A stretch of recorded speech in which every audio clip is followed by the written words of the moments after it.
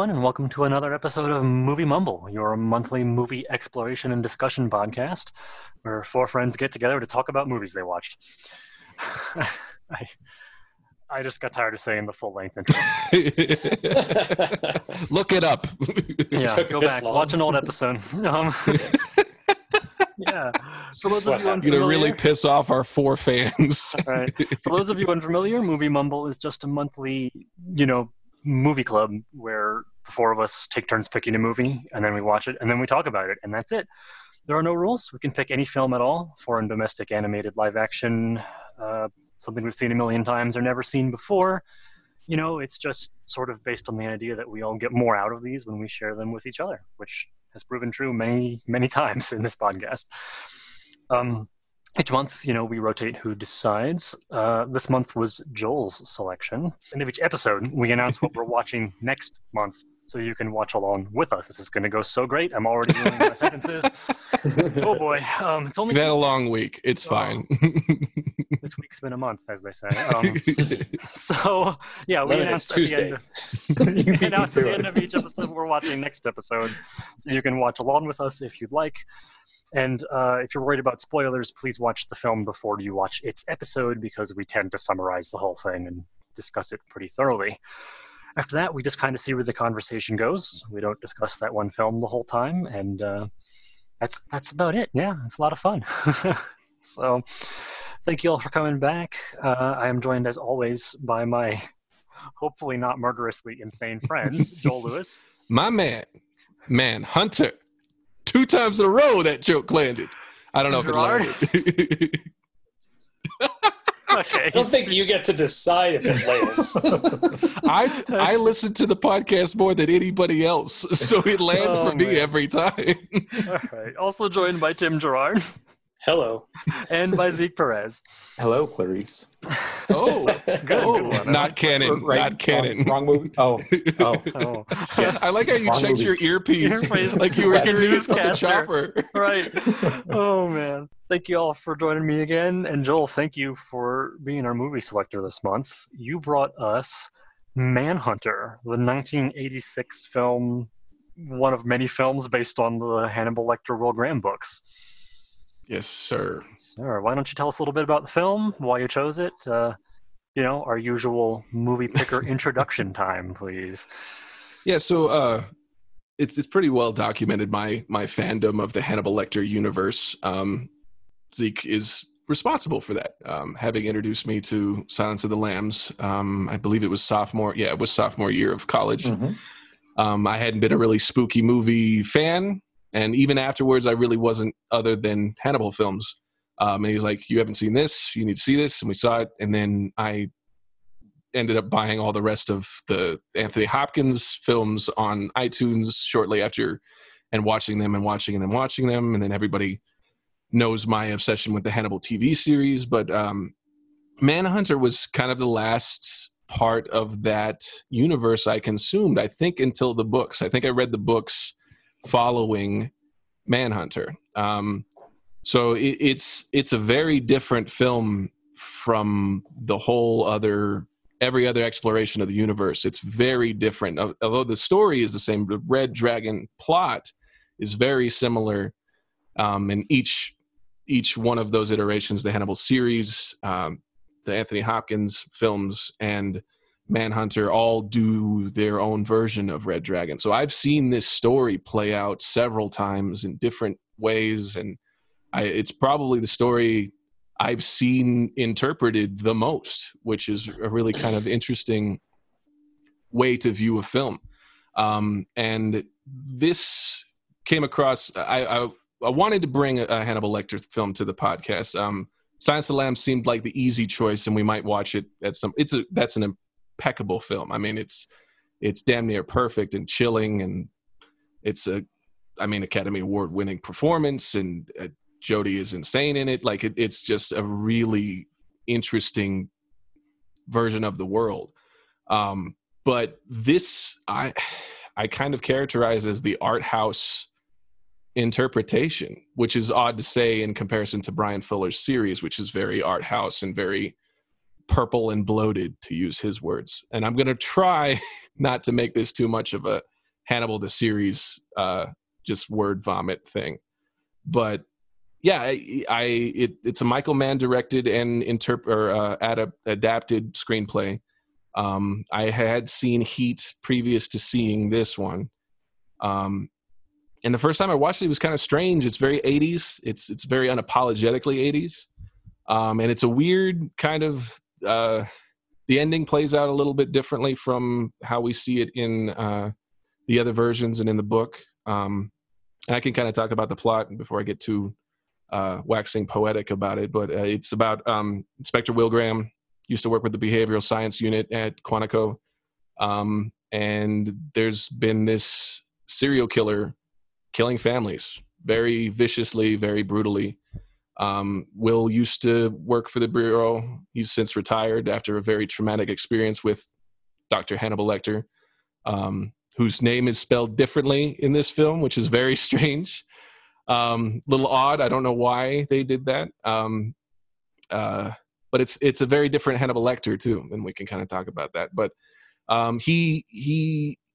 he's unique as an investigator for his ability to imagine what the killers are thinking, kind of reconstruct their fantasies. He's an aptitude for empathy. And so he's being brought back in because this killer seems to be on a lunar cycle. They've had 2 killings. They have about a month to find out who he is and try and intervene before more bodies hit the floor. So Jack Crawford, who's played by Dennis Farina, one of my favorite versions of Jack Crawford. I've seen, again, 3 of them. And I love Farina. He is such a... It's so interesting to watch him play Integrity, because one of my favorite versions, like characters that he's played, it was in Get Shorty. He plays a mob boss who's just a little shit through the whole movie. And that mustache, that face, the way he delivers things. He also plays in Little Big League. He plays the one of the managers, I guess, the guy who the little kid fires to take over the Minnesota Twins. So I've always had like a very specific view of that actor. Sorry, I'm supposed to be summarizing the film. So he comes, tries to recruit Will to come back and help. Will agrees, and he's investigating, and he has this kind of voyeuristic, imaginative way of reconstructing the killer's fantasies. He's having trouble with it. So he goes to visit Dr. Hannibal Lecter, who he had gotten in the head of to catch him.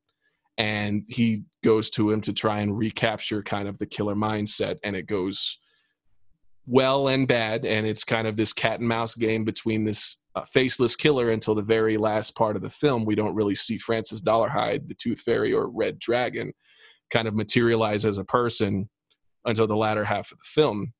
And it's just kind of about Will's difficulty in trying to get into that mindset and trying to catch him, only seeing what he's left in his wake. And it's spectacular. I love this film. It's, again, really unapologetically 80s.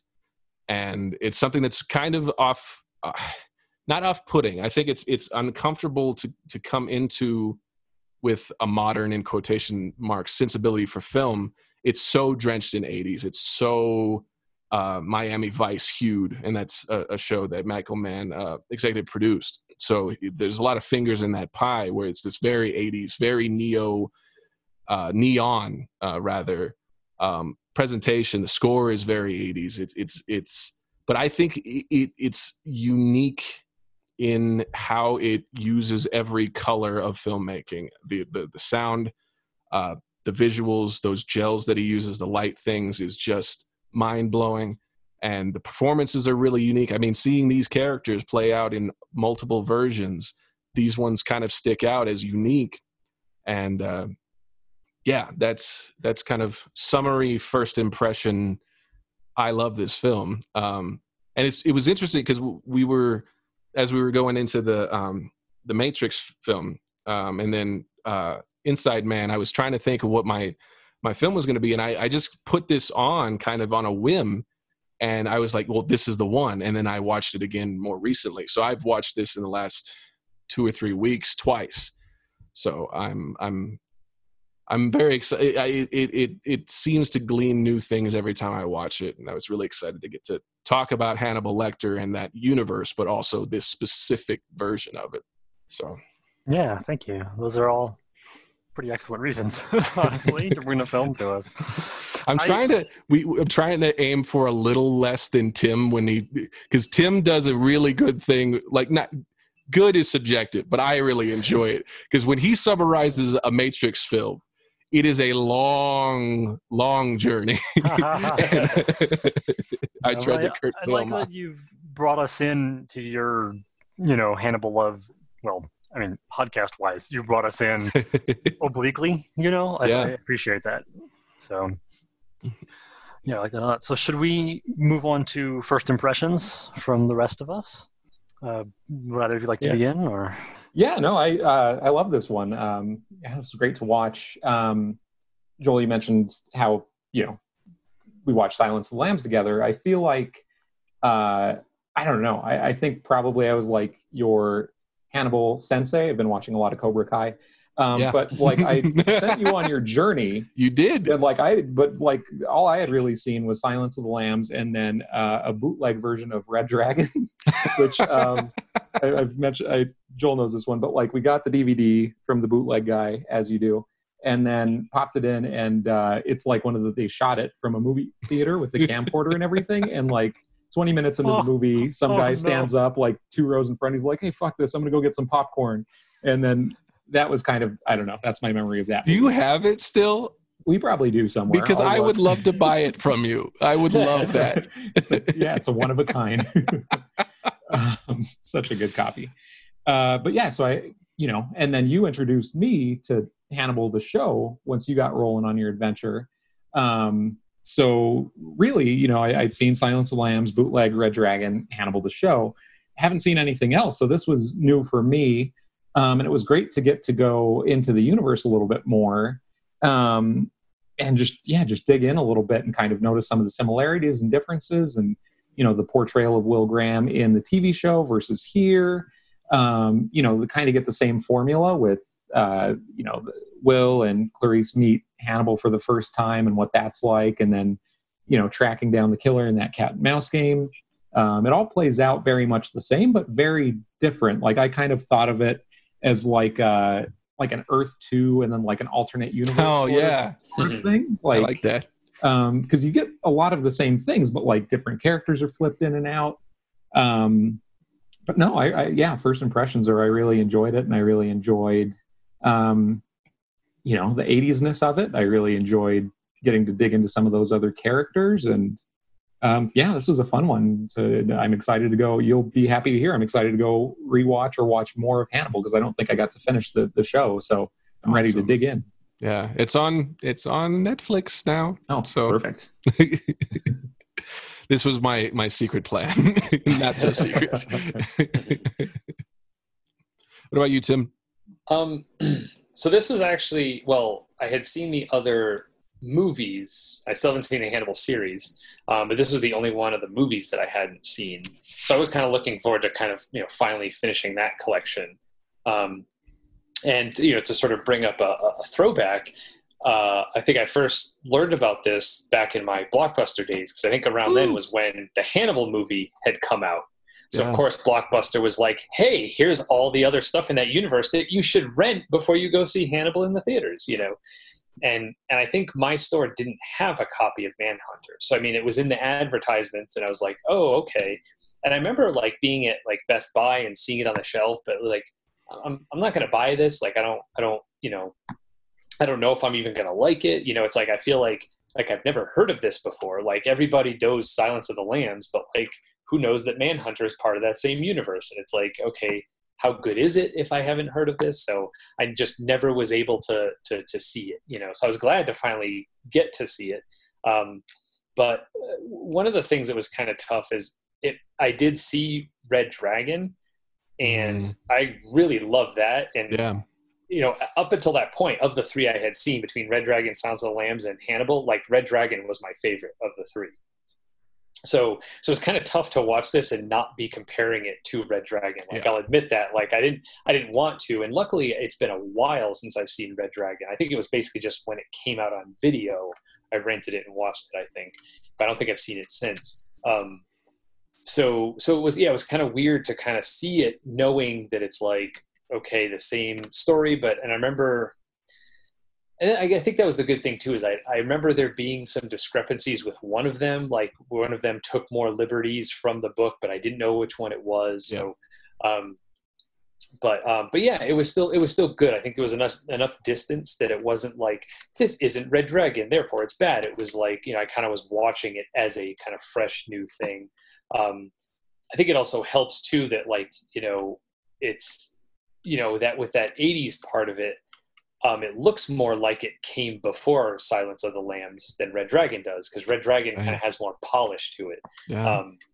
But anyway, yeah, like I enjoyed it. It was definitely like very, very creepy in all the ways it's supposed to be creepy. I kind of liked Brian Cox's Hannibal, like, I mean, it wasn't like, again, I'm not enough of a diehard fan of Anthony Hopkins' Hannibal Lecter where I'm like, who the fuck is this guy? But it was like, okay, this is obviously going to be different. Like, I'll let it be different. And I kind of liked what he brought to it, I feel like. Yeah, it was good. I mean, there were a few kind of cheesy, dramatic moments that I kind of chuckled at. Like, there's one in the hotel room when Graham is like calling one of his superiors, and he like puts his hand up on the wall all dramatically while he's talking on the phone. It was like, what are you doing?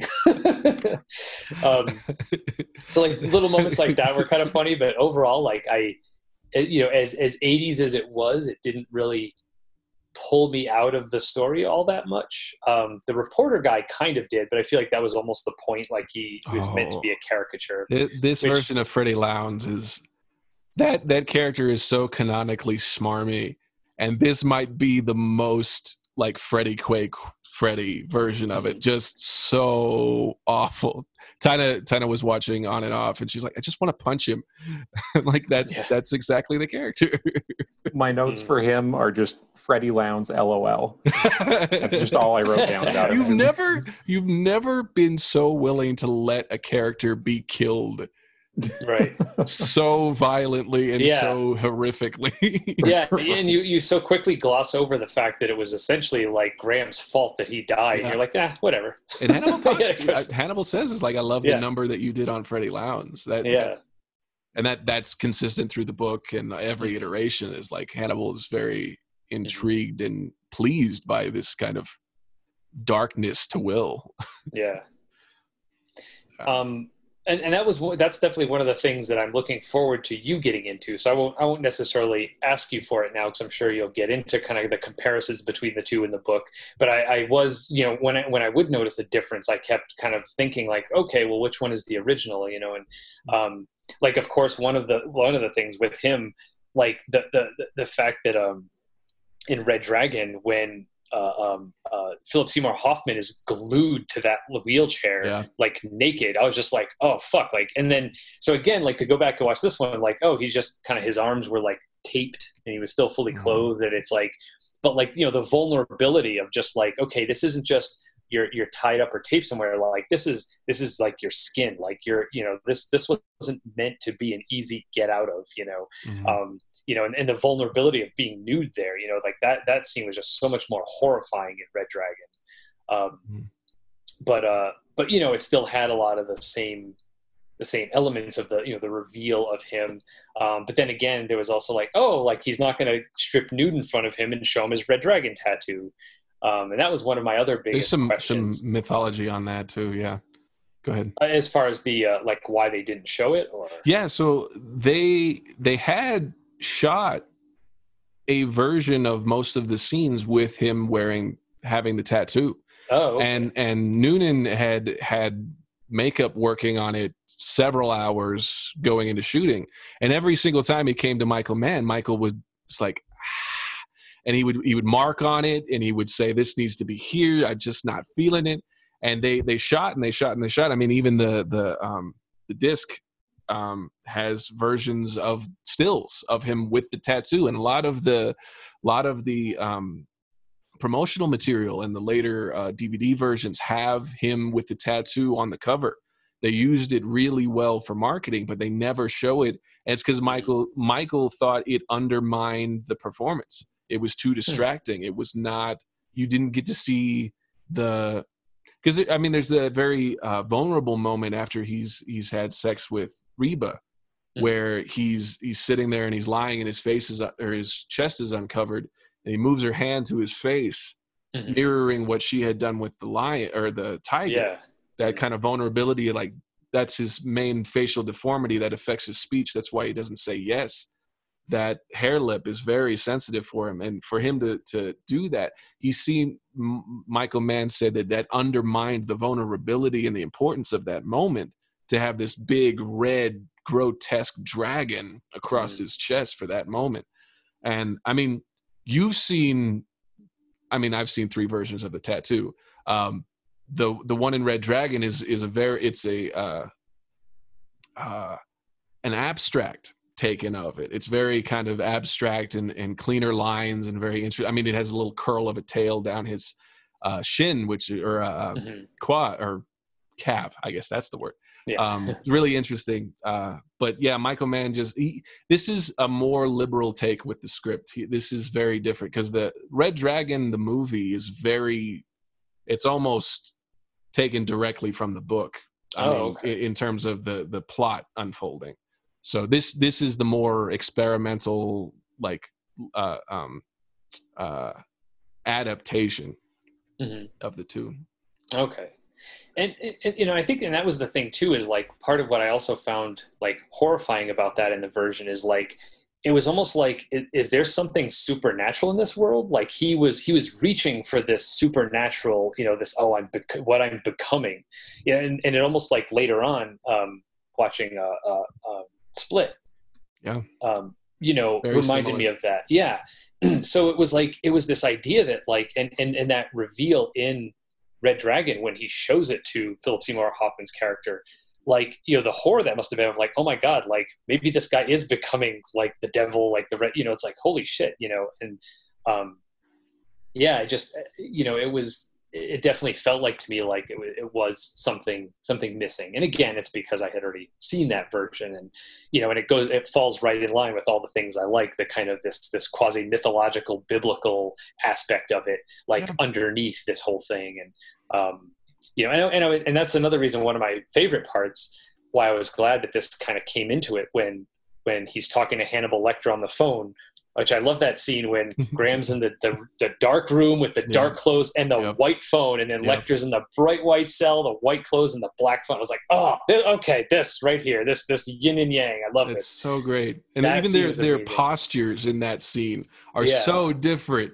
So like the laid back, nonchalant, talking about very terrifying things. Hannibal's like, killing must feel good to God too. God's terrific. He does it all the time. He dropped a roof on 70 of his worshipers. Yeah. The nonchalant nature of Cox's portrayal in that scene is just outstanding. Mm-hmm. And and that part of it too, the fact that like God came into the discussion, but it's like, from Hannibal's point of view. Yeah. And so I thought that was great. It wasn't, usually I feel like in a situation like that, you've got the quote unquote, the good guy being like, well, I still believe in God, so there's got to be an order to things and a plan and blah. But it was like, no, it's the killer who's like, yeah, God, it's great, like it must be great to be, and if you imitate him long enough, you can become it, and it was just like, oh, like that was probably my favorite scene. I don't know if there was a scene like that or similar to that in Red Dragon. I couldn't remember, but that was probably my favorite. I guess I'm getting to a spot of the thing too early in terms of my favorite scene, but. There's a line in the Hannibal series called "Typhoid and Swans." It all comes from the same place. I don't know if that's directly lifted from the books, but it's a very Thomas Heresy type of turn of phrase that it's, if God's there, he's responsible for it all. And that's Hannibal's thought. Yeah, that's great. Yeah. So two more things that I just want to mention that I noticed that you can get into discussing now or later, or if you're already planning on discussing them. But two things that kind of stuck out is that in the score, and I don't think this was source music, I think it was the score, I kept hearing the bass line of Comfortably Numb by Pink Floyd. Oh, shit. And so I don't know if that's something that's ever been discussed. It's the bass line to the verses, not the chorus. And like I heard it in at least two different places, so much that the first time I heard it, it was kind of like this little thing, where do I know that bass line from? And then the second time I was like, there it is again. And I listened to it enough and I was like, okay, I know. And I had to sort of piece together what song it was from, kind of lead from the verse into the chorus. But I was like, oh yeah, that's Comfortably Numb. Okay. But again, it wasn't a recording of Comfortably Numb. Right. So that was something I noticed that I didn't know if you had any insight into. And then the other thing, I also like the use of In-A-Gadda-Da-Vida at the end, and how well that was used to almost score the scene. Right. Where like it wasn't just like, okay, we're just kind of referencing this song. They purposefully picked different parts of it to actually follow the action. And also I thought it was kind of funny too, because like, I remember someone, I don't know if it was my dad or someone from years ago saying that like, oh, they meant in the Garden of Eden, but they were on too many drugs. And that's how it came out. In the Garden of Eden. So it's like, okay, it's this vague biblical reference again. Also the fact that it's by Iron Butterfly, like Iron Butterfly, Red Dragon. Okay. I kind of see their like little relationships there. So yeah. So that even though like I said, as much as I liked Red Dragon, it was a lot for me to really enjoy about this and kind of dig into and get into. That's awesome. I do want to talk about the music. I'm not aware of them referencing Comfortably Numb. I wouldn't be surprised though. I'll have to report back after I get that deluxe Blu-ray, because they have the specific interview with the composer. I think music in this film is just insanely good. And there's little I don't want to get into too much of it, but like every second that you think, oh, this is an odd use of this song, it realizes itself and it comes into focus in a way that's surprising, and it lands every time, at least in my perception of it. Because I mean, you have that scene where there's such an opportunity for a saxophone cue for sex in this movie, and it doesn't fucking land. It doesn't in this film, and I think it's so smart and so fresh. But you have that when you have the relationship between Reba and Dollarhide kind of developing, then you get pop songs coming in. It's been this kind of synth pop 80s orchestral kind of undulating, building the tension and this mystery. And as we start to see Dollarhide as a person kind of develop, you get this pop song, and it kind of signals changes in his character as we go through those three songs. I don't know the name of the song for the sex sings, but there's later we have the Strong as I Am, and then the In-A-Gadda-Da-Vida. And I don't want to get, I'm very excited to talk about that, but I want to get Scott's first impressions real quick. I mean, the first impression is it's of the time. Yeah. Which, for better and for worse.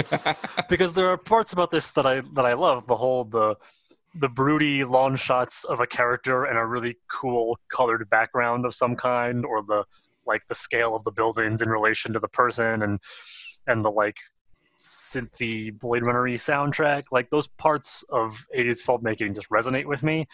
And here, when that was just the thing to do, it worked great. But then there were all the other parts that don't resonate with me that I'm glad we've left behind. That oh well, like it's from the 80s. I can't fault it for that. I guess I'm just relieved that we get to cherry pick nowadays, right?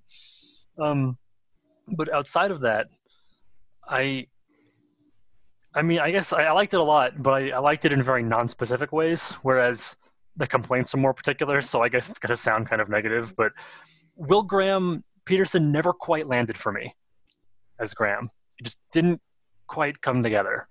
I don't know if it was him or Michael Mann, but someone decided that his facial expressions shouldn't be very expressive.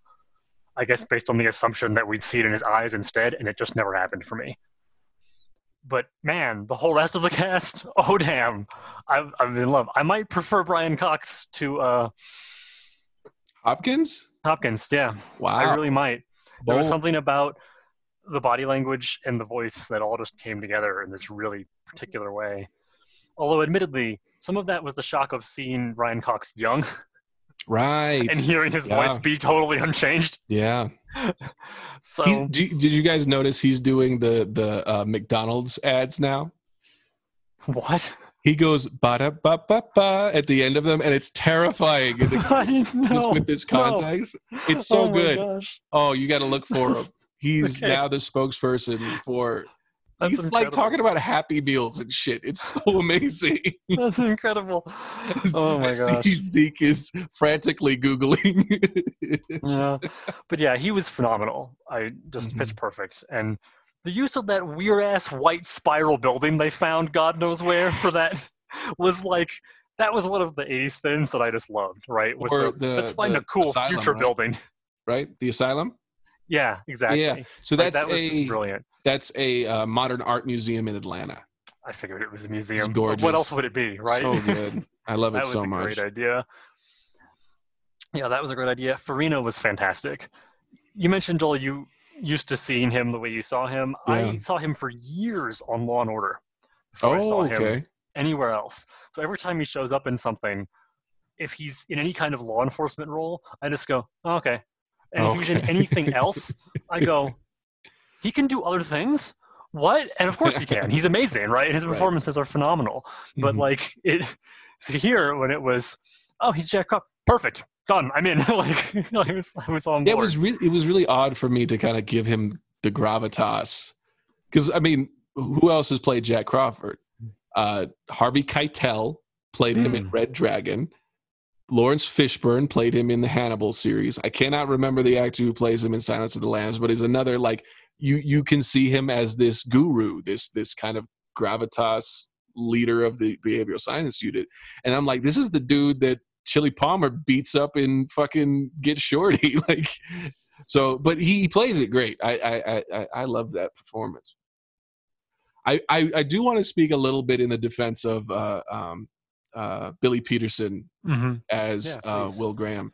And this is having seen it multiple times. So there is a little bit of generic white man number one to his face and kind of how he acts. He is a stage actor, which you would, there are certain, like, that really dramatic kind of draping over as he's looking. You kind of see these kind of, it's almost the what is it, the German expressionism of the motion, the gesture.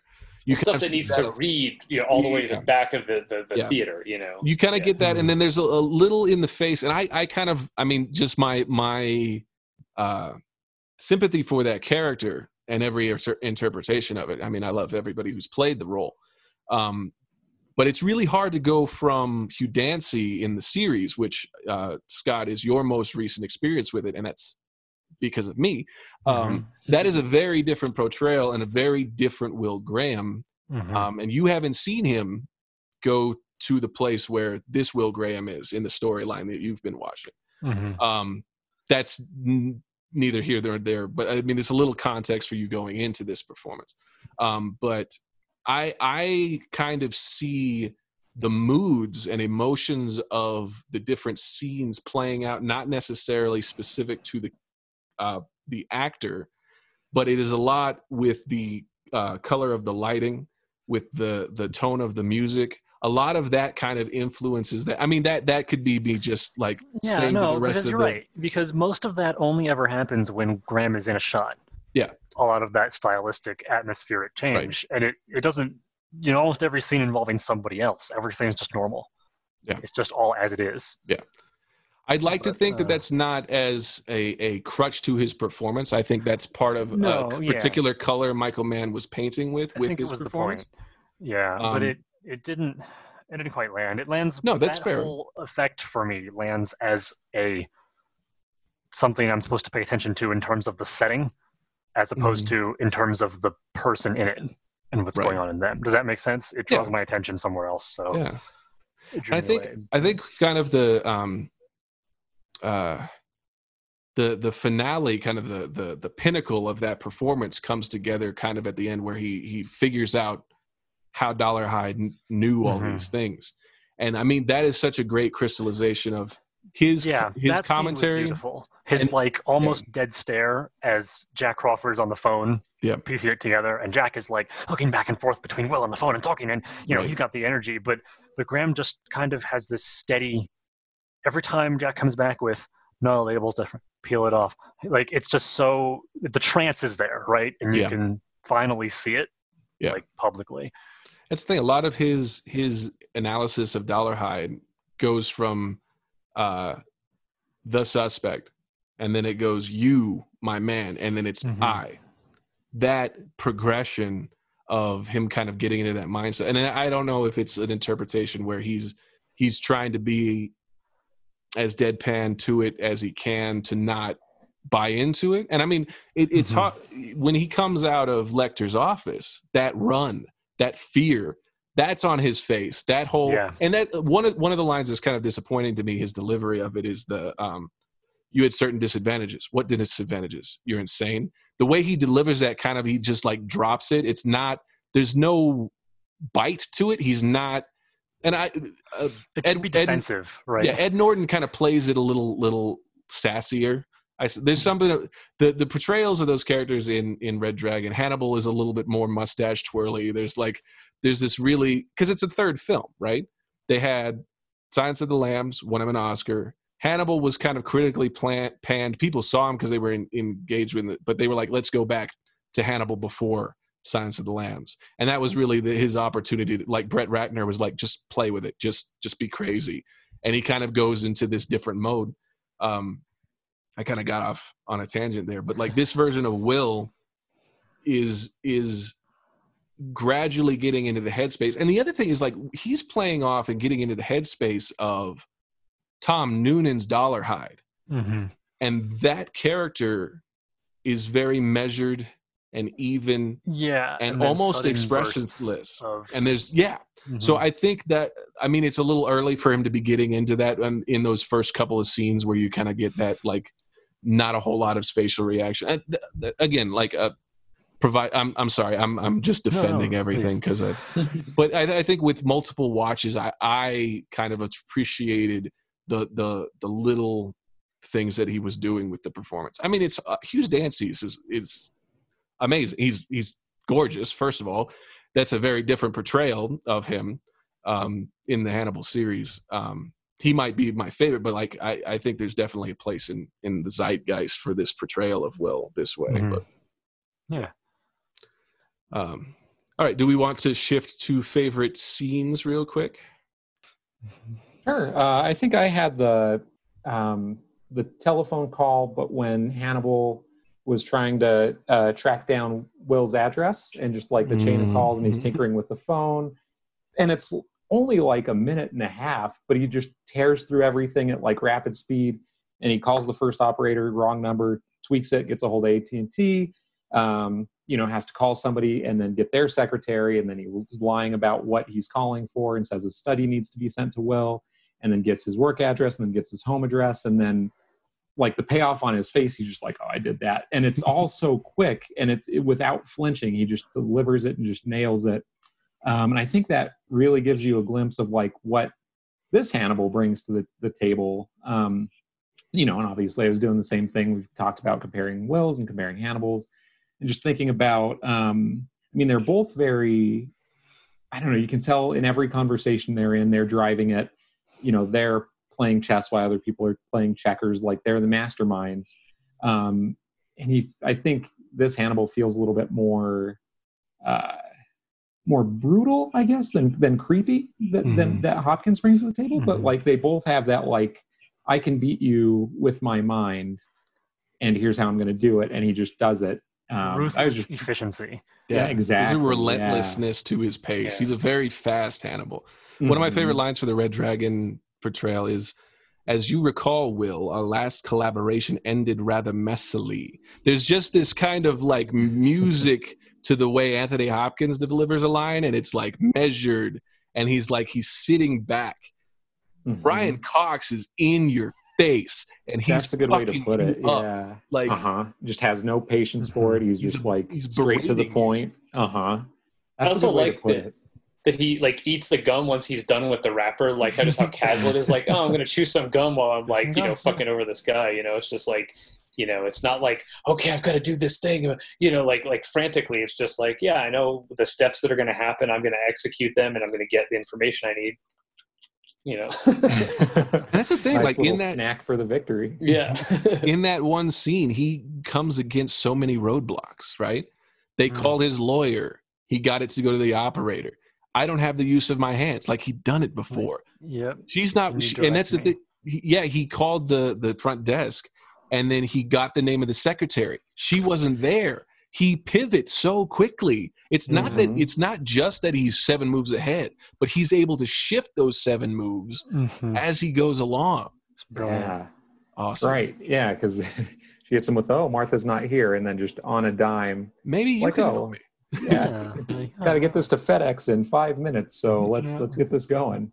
I just really love that one. I think that encapsulates a lot of him and a lot of this movie. Looking to see, I think, I loved Will after his, I love that interaction too. Again, like I said earlier, just the first time that we see him meet Hannibal, and they're sitting in the same room together, divided by the cell only, and just the back and forth, right? Shot. It's a little bit, yeah. It's Every time we see different Hannibal, the blocking is brilliant. It's different than I don't know, but it's different in the same as with Clarice, right? Like, like I said, he's kind of in control of the conversation, but like neither Clarice or this Will ever really backs down either. It's very matter of fact too, and just like he'll try to say a thing and they'll just kind of shut it down.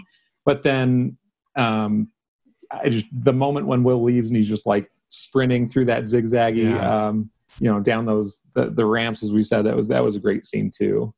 And again, I think very similarly to Silence of the Lambs, just you don't get a lot of Hannibal screen time, but when you do, he steals it. And so I think, just mark me down for any Hannibal scene as a favorite too. One of the lines from the book in the internal monologue is as he's running out of the hospital, he says, "I had the insane impression that Hannibal followed me out." And you get that from the performance. He's so scared. And that's the thing. Like, he spent all this time trying to get Hannibal out of his head. And he's going back in willingly to get just a little bit. And I love that line where it's like, you want the scent back, smell yourself. Like that cheekiness, that bitchiness to Hannibal is I like that a lot. That's great. Tim, what about you? Well, I already said I liked the phone one with the yin and yang, but I also really liked when they get the note on the toilet paper, and it's like, okay, we have, how long can you keep him busy, and just like how quickly they're like, kind of this like scavenger hunt, that they go on, where it's like, okay, we've got this, and this led to this, and this led to this article. Okay, well, what does that say? Okay, we got to decode it. I guess it kind of spilled over into. I think they do get the note back, but once they realize, oh, he's going to send a message in the Tattler. Okay, as soon as we get that back, and then, okay, I'm looking through the Bible. This doesn't make sense. It's got to be some other book, like that whole, like that montage, kind of all those chunks of like how they're trying to, as quickly as possible against this deadline, like kind of outsmart them and get a step ahead of them, and kind of all the pieces are there. And then when you finally get the reveal of like, oh, he finally decoded the message, like, here it is. It's like, oh shit, and like kind of culminating with that moment, like that whole thing was brilliant to me. Like just how frantic it was. You really, I feel like with a lot of, detective stuff, there's this sense of, okay, we're going to chase down this lead and we're going to do this, but there isn't like the same sort of urgency. But like with this, there are all these definite times of like, we want the note back in his cell where he left it, so he's not suspicious. So we have this much time to do this. Okay, we got that far. But now, okay, he's going to send a message. Okay, we've got to do this. If we want it to run, we've got to get this done by the time it has to get published. Otherwise, we have to run this other thing. And, and just like how quickly it had to happen, how it was like, stop everything and get this done and put all your energy into this. I thought that was really cool. And like I said, just like, in terms of directing and writing, that it culminated with that message. Like, this was the message, this was the thing, where it's like, if, and I almost wonder too, like, was there a part of, and this kind of just occurred to me, because when I'm watching it, it's like, well, wait, like they're down in Florida. This guy's doing his thing, and it was Atlanta, right? Yeah, Atlanta and Chicago.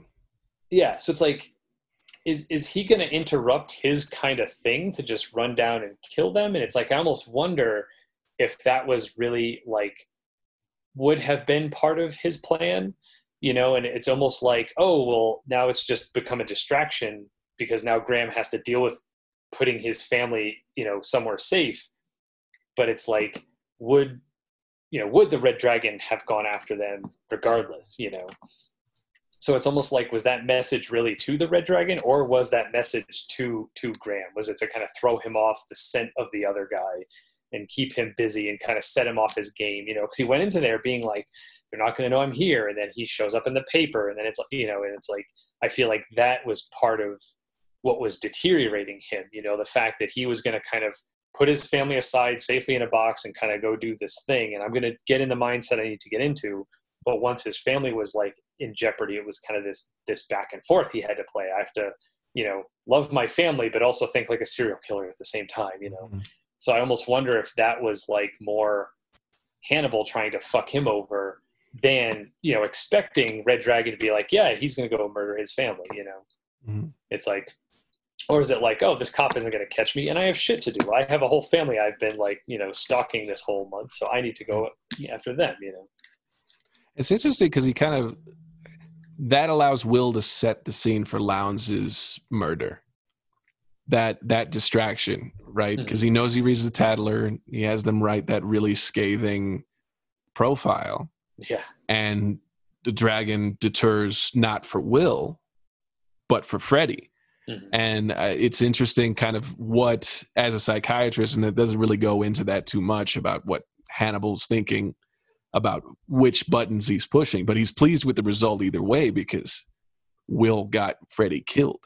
Mm-hmm. And that pleases Hannibal because he's like, you can think like me, you can think like this new one, and you orchestrated this guy's murder. So it's this really, we're just alike. That's why you caught me. You are the same as me because you can empathize with me. You could reconstruct my fantasies because that's your imagination. So that's really interesting. And the procedural stuff, by and large, pretty well researched. I mean, there's updates to the technology. The speed, obviously, is plot driven. Yeah. I'm sure Scott has forensic insight. I mean, no, my best note there is lasers for fingerprints. Uh-huh. That's it. That's the only note. I really like that too, because it was the first kind of, in the same way diegetic and non-diegetic music works, that was the first kind of on-screen justification for the dramatic lighting. Mm-hmm. In the same way, kind of like, okay, when he's in bed with his wife in Florida, it's this calm, cooling, beautifully romantic blue. It's just this awash in this blue, and you have the waves in the background. It's just gorgeous. And every time you see Dollarhide, you kind of have these greens and magentas. And for the first time, when you have them analyzing all of that stuff, you have the source of the light is the laser, or they're looking under the microscope, and all of those kind of those color cues are coming from things that they're actually doing on screen rather than kind of this other color that they're painting with for the film. That's really cool. Yeah, that was good. Scott, what about you? Favorite spots? I mean, Lecter's phone call, but otherwise, the stain operation that didn't work out with the jogger. It was really nice to see. Well, that was funny. And funny in a like way that felt appropriate for the film, not just let's cram some jokes in here, but like in a just this is only funny because we were an audience and we're not the guy getting tossed over someone's head, you know, in the middle of a parking lot at night, and then getting the FBI showing up.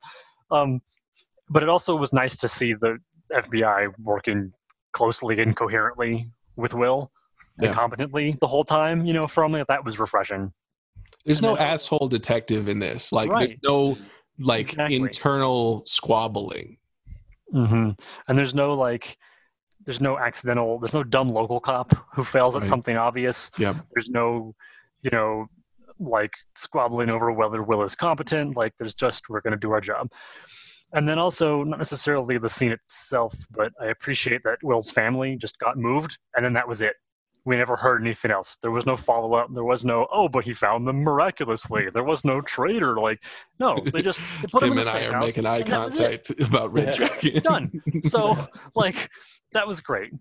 And then the actual meaty scene, I guess, is Will and his son in the grocery store. What a scene. That was beautiful. I love that scene so much.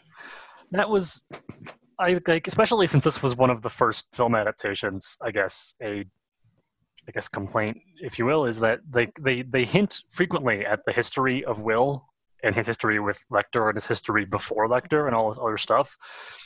But they never, it doesn't get explained, it doesn't necessarily come into play relevantly, and it doesn't hint at some dark, it didn't pick up. And maybe this is just because I've seen other things, so I already knew the answers, right? But it didn't entice me to go, ooh, that's mysterious. What are all these things they're alluding to? It was like, it felt half-assed. But we finally got to the scene with his son, and it just went beautifully. Mm-hmm. It's like, well, here's exactly what the deal is with my past and with the whole thing and what I'm doing now. And then for his son to go, okay, what kind of coffee do you like, Dad? Like, that was a brilliant moment between them and a brilliant affirmation about Will's internal struggle. And like, they cleared everything up. It took away the mysterious by being vague and just went like, here's the drama. And every time after that Will struggled, it felt weightier because it had been clearly explained to us. Yeah. And then on top of that, scene's just great. It's staged great. Both the actors, that was when I felt most affected by Peterson, was that performance right there for that scene. And his son was pitch perfect. Yeah, it was great. I love that scene for the background of all of the ads, all of the items. It's also like, it's great because you can tell that they cut different places because the background, what's behind Will changes without them having moved down the aisle. That's something, I don't know if it's just multiple viewings that I caught that, but it's great to see all those labels. And it's also, it's interesting, Scott, to see you kind of frustrated that you don't get any of the backstory when they say Garrett Jacob Hobbs' name once in this movie and it's a throwaway, whereas the first season of Hannibal, that's all you see is the Garrett Jacob Hobbs, right? And that's about all that it's referenced in the book of Red Dragon or any of the books, is that one name drop, and that's it. And that, maybe that's just because it was so sparse that, like I said, it didn't feel like some grand mystery about the character to unravel. Right. It felt like some annoying thing that I had been dropped in the middle of without knowing about, which is why the scene with the son was so refreshing, to get through that. But yeah, and like I said, my complaints are very particular, but my general overall was I liked this and it was good. I just can't vocalize that, and so I know this is coming out very negative. No, that's fine. I think it was a very good movie. I handle the negative comments worse than Tim does. Tim just kind of listens to you. Is like, yeah, and I'm like, but this thing I like, but her emails though. I do have a real life complaint if you want. Oh, what's the deal with the like pantyhose stocking on the head? Hide identity, quote unquote hide. What does it do? Like, unless you have particularly like sticky outy features and it like smushes you flat, right? You're not going to get any kind of identity hide. So from stockings, right? Was it like a video camera thing? Is this some out of date thing that I'm too young to know about? I don't get it. It comes up everywhere. I think in the context of Red Dragon, and this is me speaking from the dome on this, is like, it is a scaly-ish material. It creates scales and brushes back his features in a way that pronounces those mandibles, his false teeth that he puts in. I think it's just making him sleeker and dragon-like. That's what I kind of interpret it as. But yeah, I don't know how that works. I think it has to be. For all I know, it's totally a media invention. I've never heard of it in real life either. I've only ever seen it in countless TV shows and movies and things, but I've never heard of that actually happening. Speaking of that scene, that reveal, Tim, you were talking about the Philip Seymour Hoffman stuck to the chair. One of the things that I really like about this version of that is that there's the maxi pad across his eyes. Yeah. That's in the book, and I love it so much, that little detail. That's the only thing that puts this version of that above the Red Dragon one, because that little detail. I would have liked the naked sticking thing. That does make it a lot more vulnerable. Yeah. But that scene is impeccable. I love that scene. I love the use of your imagination as the viewer, because he shows you. That's the thing. Michael Mann is showing you the slideshow, and it's happy family, happy family, happy family. Then you see Lowndes looking at it, and here's how they see work them after. changing. Here's their changing. Do you see? Do you see? Do you see? Hammering home that visual aspect, and it's all happening off screen. So this movie is in its restraint. That was brilliant. Show you any of the violence until that last sequence. You don't. And this is kind of sloppily connecting to my favorite scenes. Is like one of my favorites is when Will is coming through the first house, and he's talking about it, and he's recording. He enters the room, and you see him. And he's talking about it. And then it turns over his shoulder, and it's this bloody mess. It's terrifying. And all it's terrifying for is you're imagining what happened. You don't see any of that take place. It's just your imagination running wild with this aftermath. And that's what Will is doing. You're both recreating that moment in your head. It POVs so well with those sequences. Another one of my favorite shots is the opening on Will and Jack on that piece of driftwood. It's just this Michael Mann nails the two shot better than anybody in the business. That he just allowed that the balance of that camera is stationary. It does not move. You see them, they're on either sides of the driftwood, and then he plays, like he lingers on it, and they're both facing other ways. It has a little bit of a Stalker-ish, and the movie Stalker, that energy where they're not meeting each other's eye line. And it tells you so much about their dynamic. Like Will is looking a different direction. He's facing forward and having to look back at Jack, and he's looking off into this ocean, this sea of tranquility, pardon the pun. Like that, you understand so much about their dynamic visually from that first shot, and then it cuts back and forth, and he puts the photo between them on the driftwood. It just characterizes it so well, so quickly. And the two shot of him and Molly kind of looking out over the sea, that's a brilliant shot. I'm trying to think what else. And I mean, there's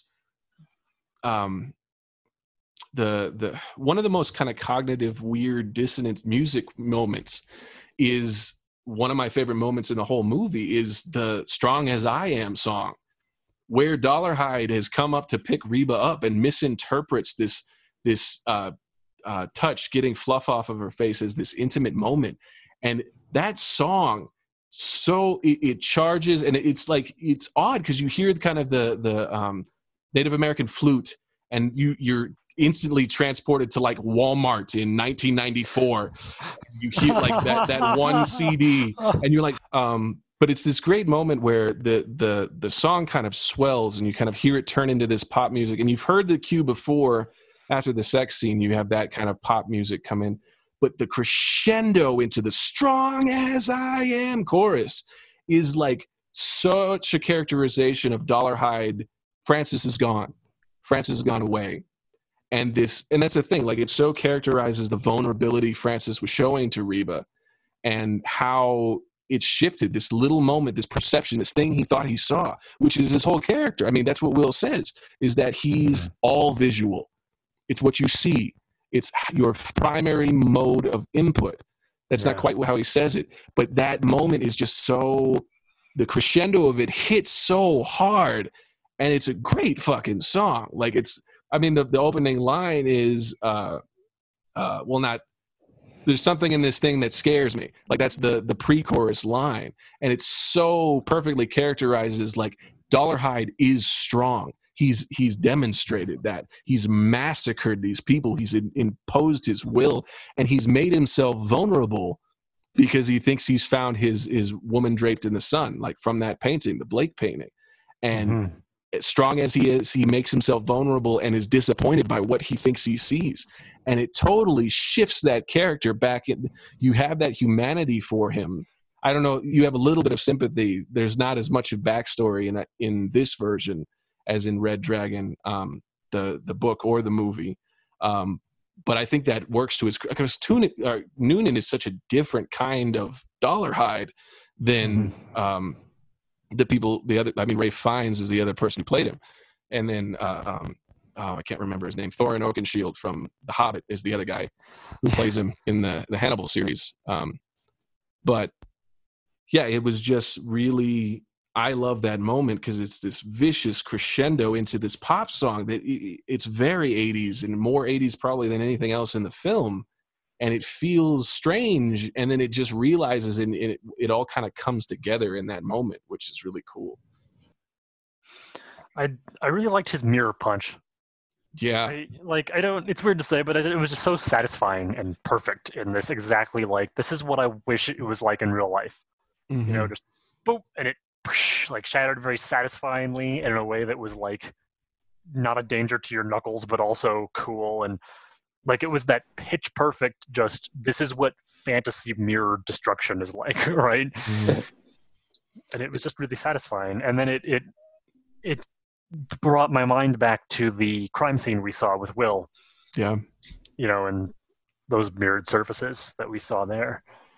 That's another favorite scene of mine is the when he's finally reconstructed the fantasy and you see the mom with the eyes and the mouth filled with mirrors and light, reflecting light through them.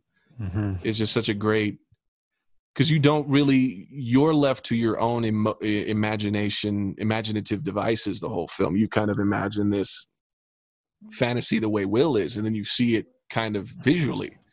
And it's really stark and really terrifying, and I mean in an 80s way, right? Because it's not the best of effects, but it's kind of eerie for its lack of CGI, you know.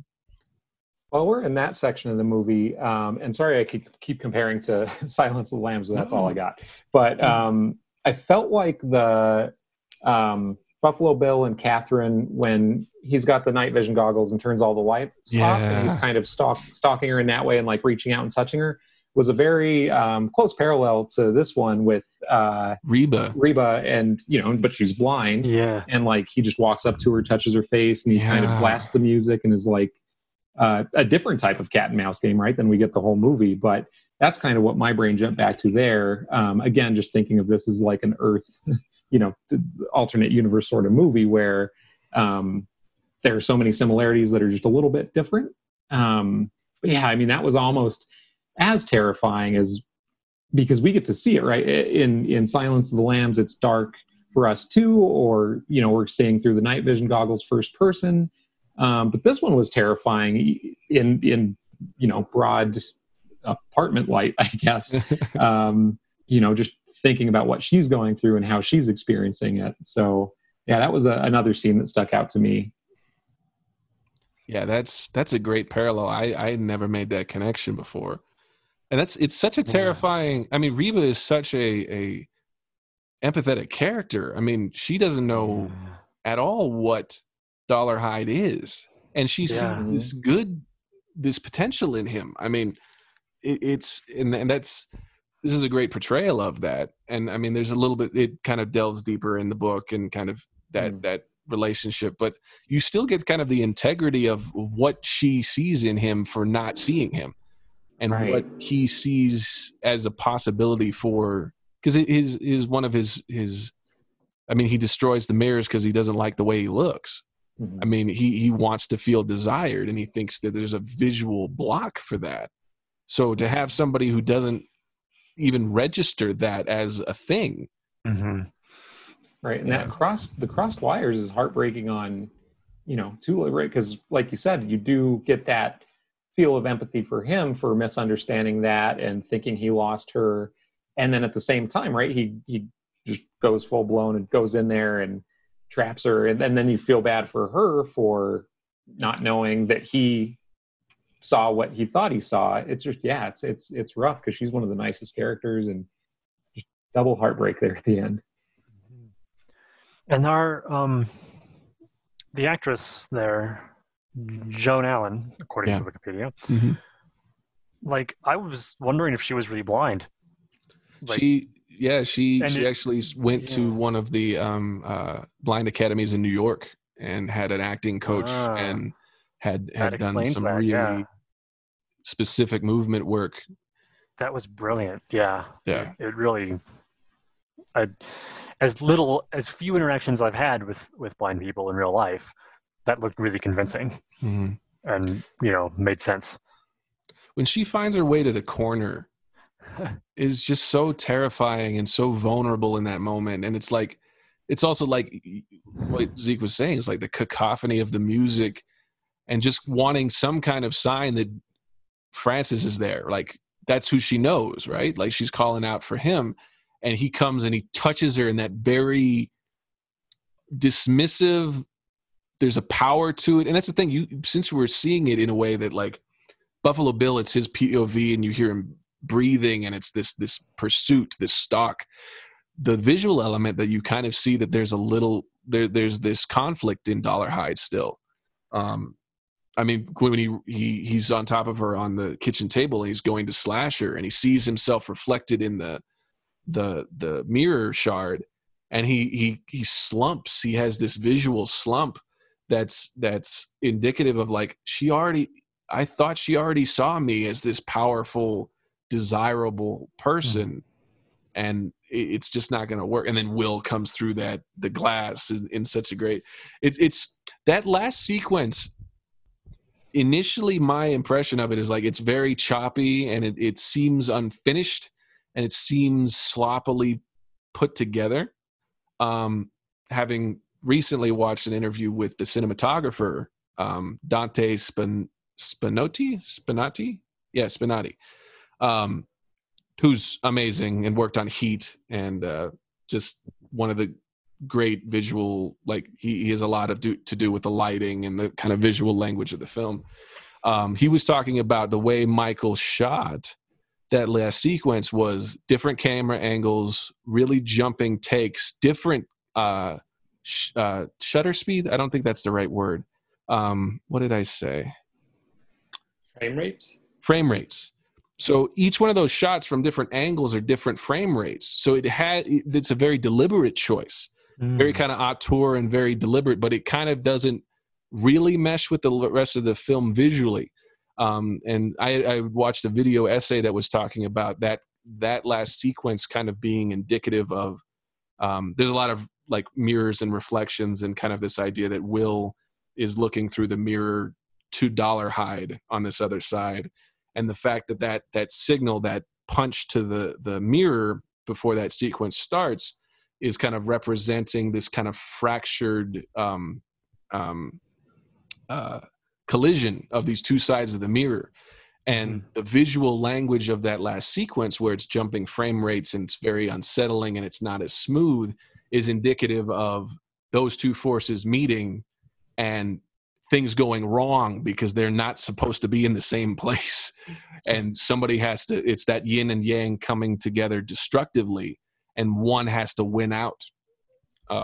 That's counterintuitive to the yin yang principle, where it's balance. Everything has to be balanced. For one to claim victory over the other is not in balance. But it's a really interesting, and that's the thing. Like, it's not a perfect film for that last sequence. I like the narrative. I like the logic of it being disjointed as indicative of that, but I didn't do that work. I wasn't able to identify that within the film. So I don't know how well it fits the intention. I'm not all that enlightened a moviegoer, but I feel like it's not readily apparent that that's deliberate. It seems like a mistake, and I don't know if that's just modern sensibility, again in quotation marks, but like it seemed choppy and something that you would smooth over, going with the other visual language of the film. I thought that too. If we were going to do least favorite scenes, I had that ready to go for that, just because it kind of was distracting to me, and it felt, like you said, almost like a mistake. I was like, I had to double take a little bit. And I was like, did it just jump there? Is like that a streaming issue, or Right. And then I watched, as it went on, and saw that it kept shifting or jumping, or like you said, the frame rates were different. I was like, oh, okay, had some slow-mo mixed in. I just didn't. But I'd love to watch it again with that in mind, and then to watch that discussion that you were talking about, see if that changes it. But for sure, I think first viewing for me, that was didn't like it quite as much. Mhm. Also, questionable police work of this one is jumping face first through glass and then also getting stabbed in the face. Yeah. Like, come on, Oh, man. man. Like, be It's a like little you have more a stealthy. gun. Right, Yeah. yeah. Pop him from the outside. I get the energy. I get one and go in there, but then you just get stabbed in the face. Like, don't That get is stabbed the in the Jake face. Peralta energy in this film. That is such a leap It first, is. ask questions later kind of move. It's spectacular, and it mirrors the mirrors the mirror pun, the mirror smashing, and it's really cool. I watched all of this kind of like other stuff where they were talking about Tom Noonan had talked to Michael Mann about. Michael's like, what do you need to get there? How can we make this filming work for you? And Tom is like, it would be great if I didn't have to see people I wasn't working or I'm working with in scenes until the day we shoot. So they put him on different planes. They ushered other people away from their asides so the first time Tom Noonan saw Billy Peterson as Will Graham was when he came through that glass window. So that interaction of him catching him and holding him, it's the first time that they had met face to face in the whole production. That's great. And it was a great like life imitating art type thing by design. Yeah. But it was just so cool. And I mean, like, Tom is a scary looking dude. He can be, for sure. He's tall and he's lanky and he's got this kind of alien quality to him, just his proportions. And I mean, he hated that about himself as an actor, but he used it to great effect in his work. I think Tom Noonan actually plays one of the investigators or a local cop in Silence of the Lambs. Oh, yeah. There's also another parallel between Silence of the Lambs. The detective that they call to verify the driver's licenses plays Barney from Silence of the Lambs. He's the guy who guides Clarice to Hannibal Lecter's cell. Oh, That Wow. orderly. Yeah. Oh, okay. Yeah. Huh. And he comes back in awesome. Hannibal. Yeah. Nice. Yeah. There's There's John Ratzenberger of the Hannibal. Yeah. universe. I like it. And also Dante Spinotti, again, he served as head of photography for the Red Dragon movie. So Okay. he has his kind of visual foot in both of the interpretations on film, which is really cool. That's awesome. What did you guys think of the lighting in this film? Because I'm in love with it. It's so pulp. I keep thinking of Francesco Francavilla, who's one of my favorite comic book artists. He has this very pop, almost. I kind of align it to the Italian horror genre giallo, kind of the Mario Bava and director of Inferno and the one with the witches. I can't remember his name. Dario D'Argento. This kind of really pastel, unnatural lighting kind of bleeding into this American detective story. It's a horror film, a thriller film, but it's very striking. It's something about like heat.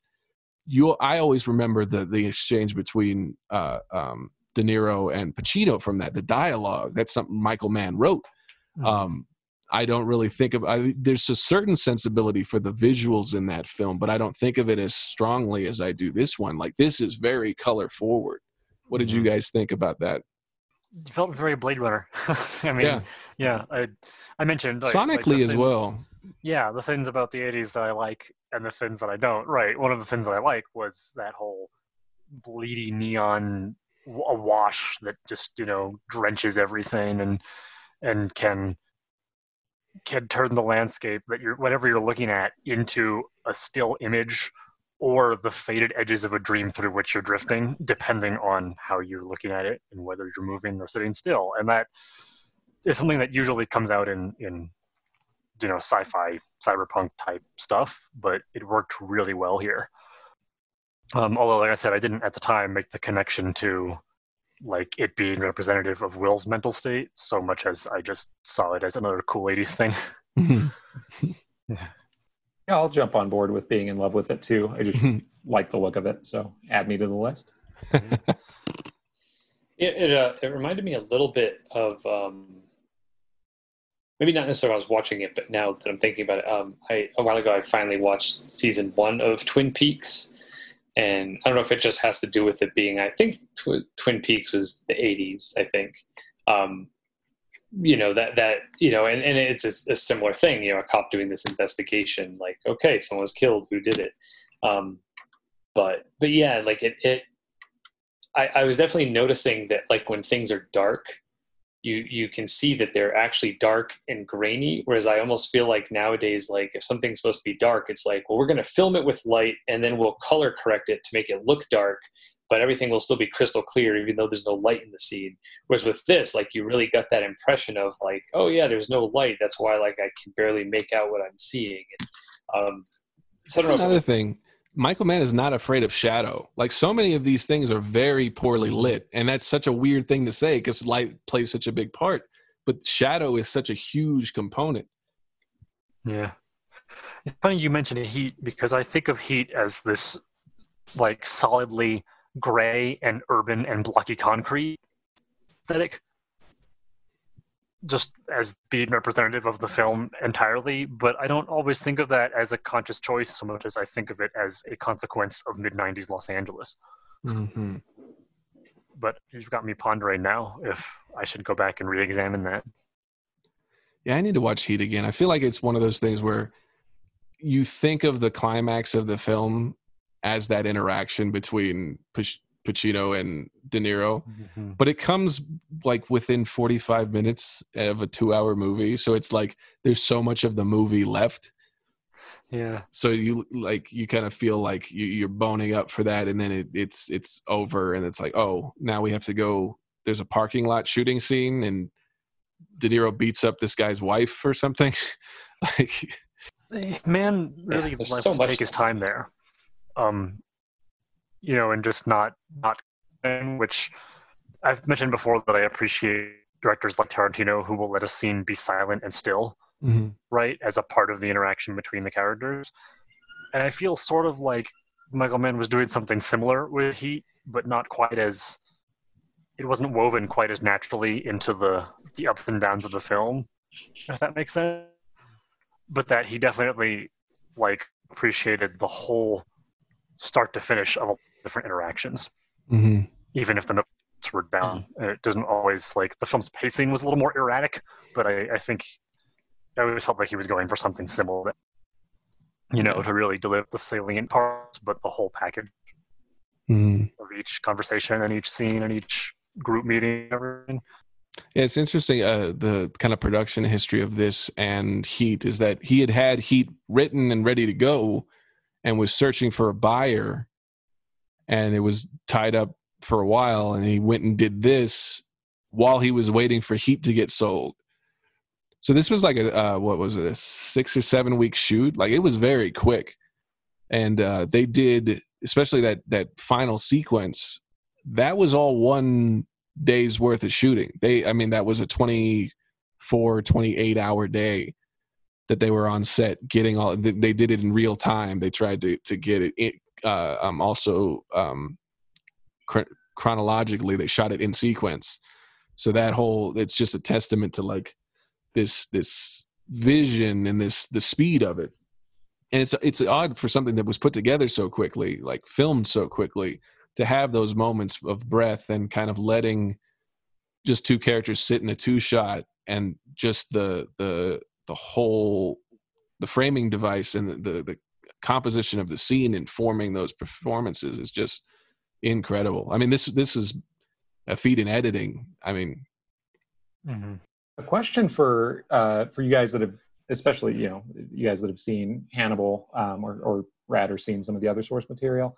To me, from just this and then just what I have seen of Hannibal, it felt like this could be essentially a movie version of Hannibal, or Hannibal can be the TV version of this movie. So just in terms of pacing and what else there is to cover, how do you feel, like how would you compare the two in terms of, what did this one cover, what didn't it, that sort of thing? I know Hannibal draws from more than this does, but I'm just curious. Scott, did you have any thoughts on that? I don't want to be the only one to speak about this. You've seen 2 seasons of it. So the wheelchair shows up in the show and in the parking garage, and hearing the squeak and turning around to the ramp, and I was like, oh, is this going to be the wheel? Hey! It was a nice little Easter egg, you could say, that I didn't know was a Red Dragon specific thing. So she draws on bits and pieces, apparently, from all over the Hannibal mythos to reorder the order they happen in and make the show. So finding out something get mentioned in this was like a neat little, oh, okay, like this is a Red Dragon-esque thing. Like, that was neat. Gotcha. But, okay. I am not as involved as Joel is, So by the time we get to the Red Dragon proper storyline in the series, it's the latter half of season 3. And I was rewatching that, kind of the start of that today, just kind of priming it. By that time, Brian Fuller, as the showrunner and the writer, is so, and I say this as much with love as I can, up his own ass, that it's almost a foregone conclusion that he assumes the story of Red Dragon. Okay. And I think for the most part his audience does, because we love this show, and I feel like there was enough time and enough uncertainty and enough lifted specifically from the novels that we all went out, at least after the first or second season finales, and read and devoured every other version of these stories. And that's kind of how he has this confidence. And I don't think it's an arrogance. I think it's definitely a confidence, but it is up his own ass, because Brian is great at that. Like he takes the kind of purple bloated dialogue that Thomas Harris wrote, and he lifts it from different places and he peppers it in the first and second seasons. It's an elevated place. It's already kind of highfalutin and kind of snobbish, the language and stuff, and it's flowery and gorgeous, and it's kind of what I love about it is the writing of them. The kind of portrayal of these vicious things is beautiful, and this kind of focus on transformation. But by the time you get to, there's 4 or 6 episodes devoted to the telling of this story in the series. And he plays homage to kind of what he set in motion, and he's used a lot of the elements of the Red Dragon stories as kind of Easter eggs in the first 2 seasons. So by the time he gets to that, he's filling a lot of the blanks, and he's filling things with things he's invented. And kind of the dynamic between Will and Hannibal, which drives the whole show, is a lot more, I want to say, explicitly sexual, but it's very apparent that these two love each other and want to kill people together, despite the moralistic qualms Will might have had about killing people. But it's such a different story by the time Fuller is telling it. Okay. I think this is a great, I don't know, like it's really hard to kind of pick a favorite version of it. And I know that's not your question, but every single one of them has a very specific language. I love this version of Will Graham, but I think the Hannibal series one is my favorite. I really like Anthony Hopkins' Hannibal, but Mads Mikkelsen is insane and so good. Yeah. There was a little bit of Brian Cox in Mads Mikkelsen in that efficiency of, like, once he's settled on a plan, a thing to do, he just carries it out like a machine doing the programming. Yeah. Okay. Yeah. The way the phone's saying right, the way he just carried on from A to B in this swift, snappy, bing, bing, bing, but pivoted smoothly. Like, we get that in Mads Mikkelsen too, and it's really nice. That's the thing. Like, Ralph Fiennes' Dollarhide we get to see a lot more of him in the Red Dragon movie. And that characterization is really sympathetic. We see a lot more of what made that man a monster. And Ralph Fiennes carries it off beautifully. I think picking between it and like pacing wise, I feel like this is the snappiest one of them. But it's 80s. If you want kind of more of what the book tells you, the Red Dragon movie is pretty close to that. If you want something bloated and elevated and up its own ass, you want the series. Okay. And then, I know this isn't book mumble, but would you recommend the book? Absolutely. Yeah. Yes. I do want to give those a read. Okay. If you need to borrow them, I have them. Okay. Deal. Yeah, got some catching up to do. Yeah. It's really interesting to see kind of how different things make it verbatim into things and certain things don't. And kind of, did you guys notice Hannibal's not a cannibal in this movie? I mean, it wasn't mentioned. I wasn't sure. Because, it didn't come up, right? It wasn't relevant. Yeah. But, yeah, they didn't, throw it in your face, and bring it up in the discussion. They sort of left the past in the past for the most part. Yeah. Except for Will and his own struggle. Yeah. This is the most likable Frederick Chilton across all of the versions because you see him for 2 seconds and he's competent and not slimy. That goes a long way. Yeah. in this, in that character. Yeah. Did you guys, I wanted to ask, I talked a lot about the music, but I didn't ask any opinions from anybody else. I just kind of macheted my own opinion through. What did you guys think of the use of the pop songs? Was that weird or seem out of place? For me, that fell into it's very of the time for better and for worse. Okay. Category. Yeah.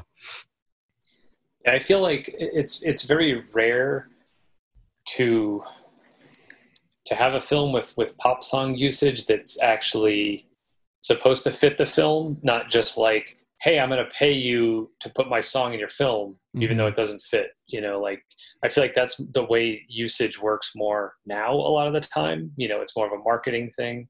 And it's a way of like, oh, if we can say we've put this song in this film, we can use this song to kind of drum up business for the film so people will go see it and get people pumped to go see it, And so, yeah, to me, I feel like a lot of times pop songs just stand out because they're pop songs, unless they're being used in a, again, I forget which one is the difference between diegetic and non-diegetic, but, where if it's like, yeah, they're listening to a radio, okay, of course there's a pop song there, but yeah, it's become a very odd experience for me to have pop music as part of a underscore, so, but I think that might just be me. Or it could just be, again, with 80s music in general, because it's so 80s and dated, it's like, I do feel like there were times when I was watching this where I wasn't as aware that it was made in the 80s. And then when the pop songs would come in, it was like, oh, this is the 80s, as opposed to a movie like with Chopping Mall, every second of that, you're like, yeah, this is the 80s. So when you hear a pop song, it fits because it's like, yeah, this is dripping in the 80s. For me, and again, maybe part of it's also because I grew up in the 80s. So it's kind of just there's a comfort to the nostalgia. It's not, something that, when that 70s show was big and I would watch that, and it was kind of this awareness oh, this is what things were like in the 70s. So people who lived during that time are going to look at this and go, oh yeah, I remember that. It was this more of an awareness. Whereas with, watching stuff from the 80s, it's just, it's like a smell, it brings you back to that time more organically. So it kind of did that to me. But also I didn't know any of the pop songs that were used. So except for in the scoring, the Comfortably Numb thing, but then that had a different effect because I was figuring out what it was, so it's yeah, the music in this a lot of the time was very weird and very, there was sort of some of the bass synth, like, which I did think of, Scott, though, with the whole Blade Runner thing, where some of it did remind me of that. And I was like, oh yeah, here's this kind of like, world, which was kind of weird, because it's like with Blade Runner, it's like this futuristic world, so it fit. Whereas this is like, oh no, it doesn't fit the world, other than it takes place in the 80s. So it's so weird how like a lot of different sounds kind of work that way. Yeah, like for the most part, it was jarring for one reason or another. There were very few times where there would be kind of spooky music, which I was like noticing it more vaguely, that it was creating the right mood. And I enjoyed that. I enjoyed a lot of the music that I didn't notice as much.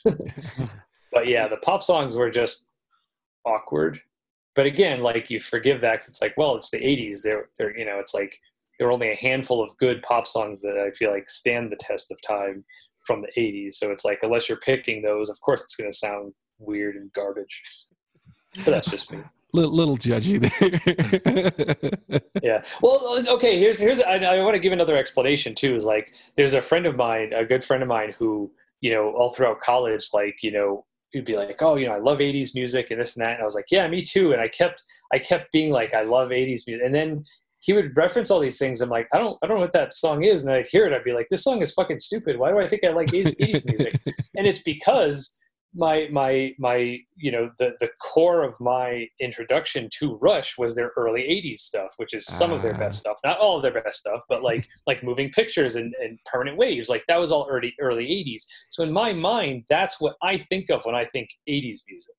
And there's synths there, but they're still being used in a tasteful way. Now, when we move to mid to late 80s Rush music, where it becomes very synth heavy, then it's kind of like, oh, okay, this is why everyone hates synthesizers. I get it now. I was so lamenting that you don't make custom themes anymore, listening to this again, like watching it. It's like, I desperately wanted your I probably would have just taken the Blade Runner version, right, and then just sort of tweaked it, because it was just like, so, very referential. Yeah. What about or you, it would have Zeke? just been, the bass line to comfortably numb the whole time, the melody on top. Yeah. Yeah, I think I was on, feeling awkward with it. I want to say, and I'm probably wrong, but I feel like there was a very long stretch at the beginning of the movie where it was more scory, and then like kind of deep in, you kind of get the first pop song with lyrics, and I was like, what the hell? Where'd that come from? It felt like, I don't know, maybe like 45 minutes in when that happened. I'm not sure, but that kind of threw me off. Yeah, it's and late. Then like the use of it, but it was interesting to hear you talk about it, and kind of like you get the poppier ones. In Dollarhide's relationship with Reba and kind of what that signifies. So I don't know. I think mostly awkward, but with some upside. I'm definitely ready to get into the In-A-Gadda-Da-Vida discussion, because I think that was a good use of that. I've got the another place I've seen it that really stuck out to me was Home Improvement. to get another Tim Allen tie in here. I think it was a Halloween episode. And they're like going through the haunted house, and that's like blasting. Maybe that's pulled from Manhunter. I don't know. Per Wikipedia, we've got it in a Simpsons episode. We've got it in Ocean's 12. Rob Zombie's 3 from Hell. Like it gets used a lot, but I think this is a very solid use of In-A-Gadda-Da-Vida. So I am here for that.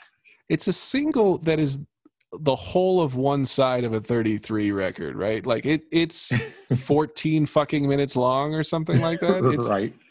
The version I've got here is 17 minutes. Yeah, it's insane. I remember it was like a behind the music or something, and they're like, they brought us this, and they said, this is the single. They're like, how much have you smoked? And what are you saying? And then they kind of investigated it like in the same like satanic kind of imagery as they did Led Zeppelin, but they didn't say what Jimmy Page said is like, have you seen AC/DC? Why the fuck are you talking to us? This is nerd shit. It's a great song, but it's very long, and I like its use in here. Like you were saying, Tim, they chop it up and they put it in the right places to kind of make it pop. Yeah. But it's one of those things, like I hear it initially and I laugh every time because it's like, oh, of course this is the song. That song kind of takes me out of it more than anything. And then that's the thing. Like I feel like a lot of the pop music initially, there's this weirdness, like with that pan flute sound. It's like why is this in here? And then I think it kind of realizes either like halfway through the song or towards the end of the song that you're like, okay, there was a deliberate usage here, but that is a famously overused song. There was something about that song that always felt like it always felt sort of like The Doors, but if they'd been doing different drugs.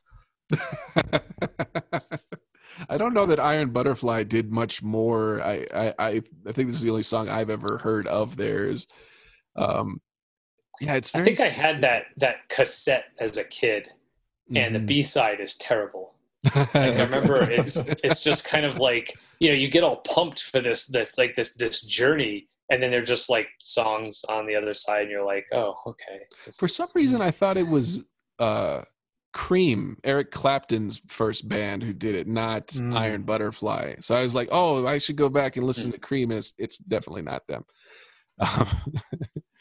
They also have I think I just equated their song Strange Brew for In-A-Gadda-Da-Vida, which is an interesting. Oh, okay. Yeah.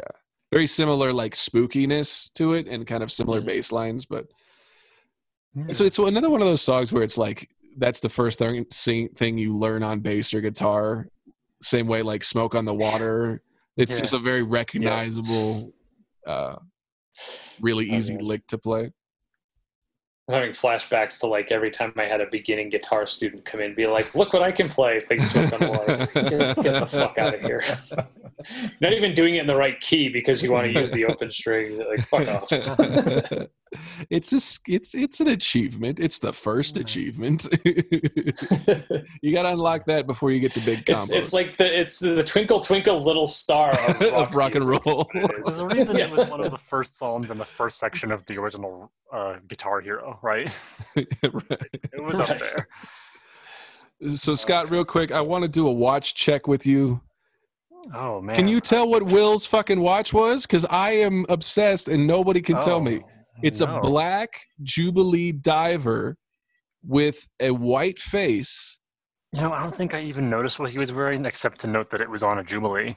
I did notice that Noonan had a pretty nice looking Casio. Yes, he did. I like that watch a lot too. And those glasses, fashion in this. Let me just. I love the fashion in this.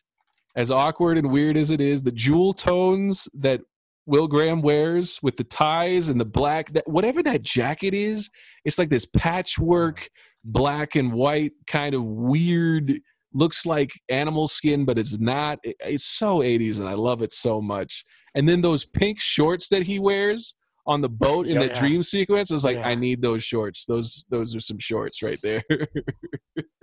I did enjoy his shirt and tie combos. I will say that I could see myself wearing some of those. Yeah, those like fabric ties of the 80s. Like I totally get the why knitted those ties.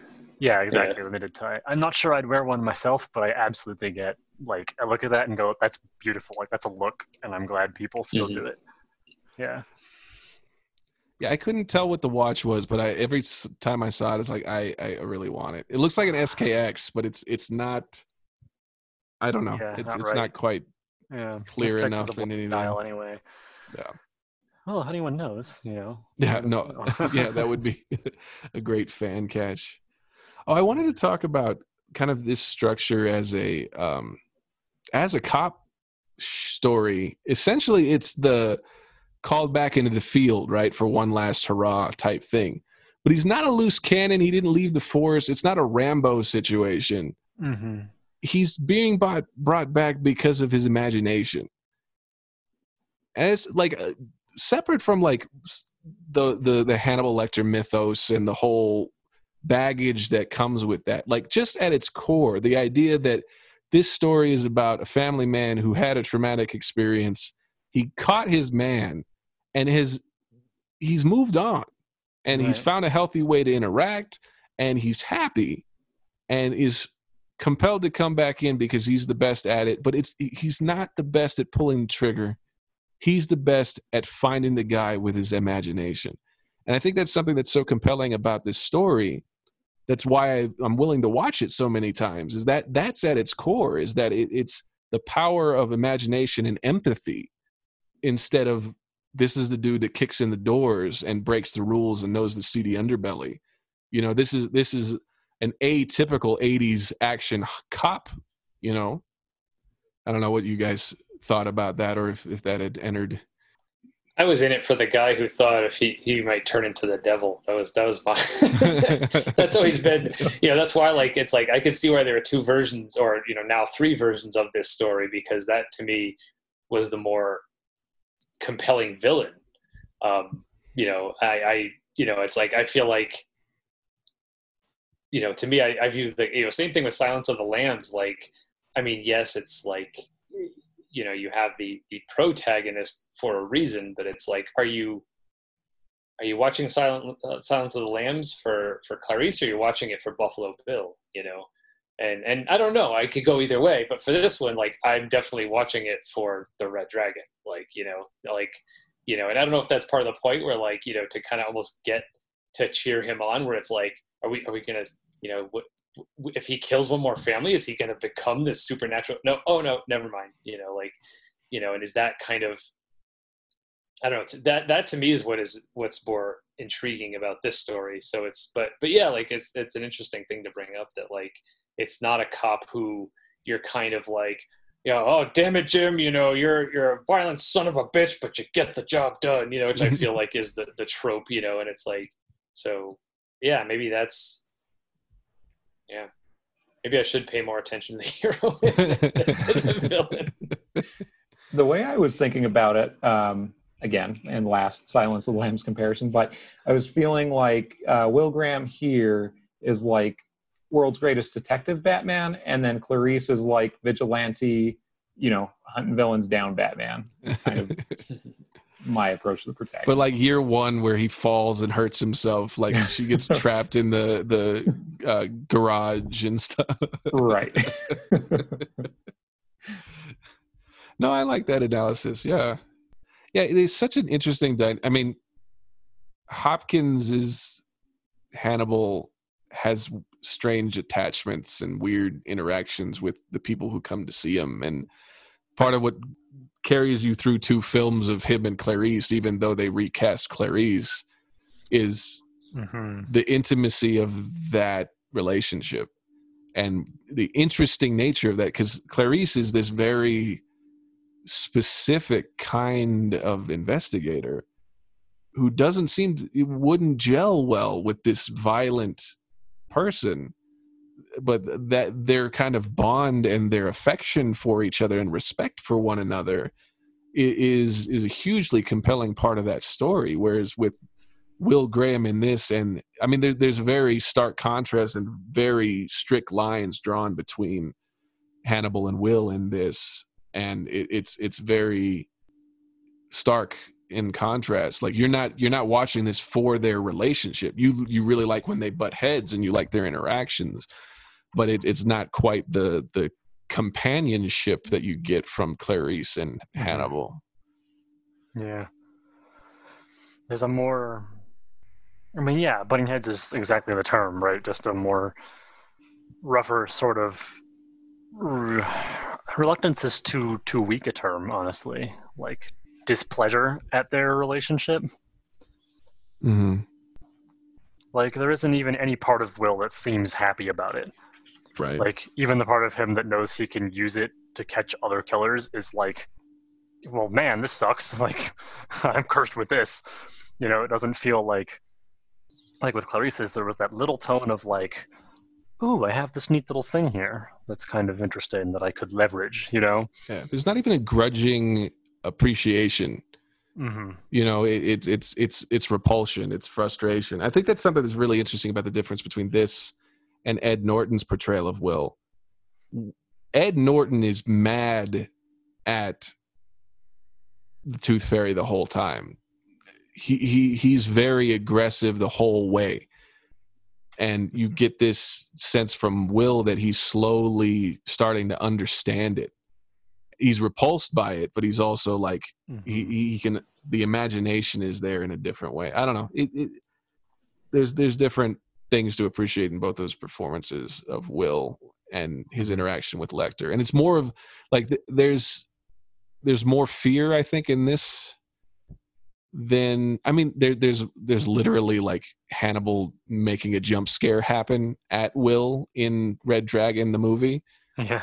And it's again that mustache twirly kind of like let's show the monster in all of his glory type thing. It's just really interesting. I was just going to check my notes real quick. Otherwise, we can go to my favorite segment. Yeah, sounds great. Unless anybody else had any closing thoughts, I don't want to move us away. No. Okay. Moving on to my favorite segment, and I'll put it right here. It is time for another situational movie recommendation. So for this situational movie recommendation, I was thinking in the spirit of the Earth 2 or alternate universe casting, what's your favorite alternate casting that actually happened? So like when they rebooted Planet of the Apes and recast Caesar, instead of Roddy McDowall, they had Andy Serkis in that kind of spirit where Brian Cox played Hannibal Lecter and then Anthony Hopkins played him later. What would be your favorite version of that? And yeah, if there's two actors that have played the same character, what would be which one's your favorite if it's the weird one? If that makes sense. This is not easily hashtagable. And so someone has to have played them, right? It's not like they switched midway through a role or something like that. Are you going Back to the Future? Is that I was going to go Back to the Future? I think that's acceptable. Like if that was going to be my first one, and then I was going to dig in and find a different one. But I'll plug my Back to the Future thing now. So. Yeah, go ahead. Yeah. Tell us who it is, because I don't remember who was initially cast as Marty McFly. Yeah, so it was initially Eric Stoltz, and he did. What did he do first? I can't remember if he was really known for anything right before Back to the Future. Mask? Hold on, please. He was known for Mask. I don't know if that was before or after. Right. Who is he playing the Mask? What's his name? The main character? Rocky? Rocky Dennis. Yeah. Oh, not the Mask. Mask. No, Mask, yeah. Okay. Sorry, I have Mask on the brain, having recently seen it again. He was in Pulp Fiction, but that was obviously later. Right. I think it was because Mask came out in '85. It looks like, and then so did Back to the Future. So yeah, I'm blanking on my trivia. So cut all of this out, please. No promises. I'm not really sure I have an answer for you for this one. Like I'm having enough trouble just thinking of when I've seen the same role done by different actors at all, like without being purposefully drawn into it. I mean, easy ones would be superheroes, right? I mean, that's right. Probably Batman portrayal, Superman. And I mean, we can go to TV too, like if there's a TV portrayal that you like. I know that's usually kind of a limiting factor. I mean, I still don't know. I can pick for you my favorite Batman, but I don't like, each recast was such a clear, like, except for Clooney and Kilmer, each recast was such a clear delineation of a new set of films and a new goal, Right. It would have been weird if they kept the original, right? It would have been weird if we saw, if we saw Clooney come back for Nolan's films, like, it wouldn't have made any sense. I would watch the shit out of that. Right. Yeah, I'm looking at my shelf here. I'm not... Sorry if this one's too abstract. I thought it might be easier. I struggled to think of the Roddy McDowall, Andy Serkis one, so I guess that's indicative of the difficulty of the question. I'll go Denver's own Don Cheadle as War Machine after Terrence Howard played War Machine. Oh, yeah, that's a good one. Shots fired. Along those same lines, actually, as much as I love Ed Norton, what's his face? Mark Ruffalo?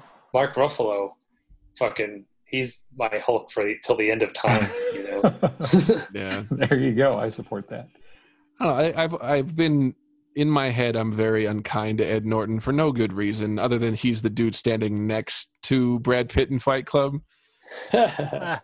I'm like, why is this guy the main character? I like Durden so much more. Maybe within that, like, that's my favorite recast is Right. as the narrator. Yeah. How about Nicolas Cage as Superman?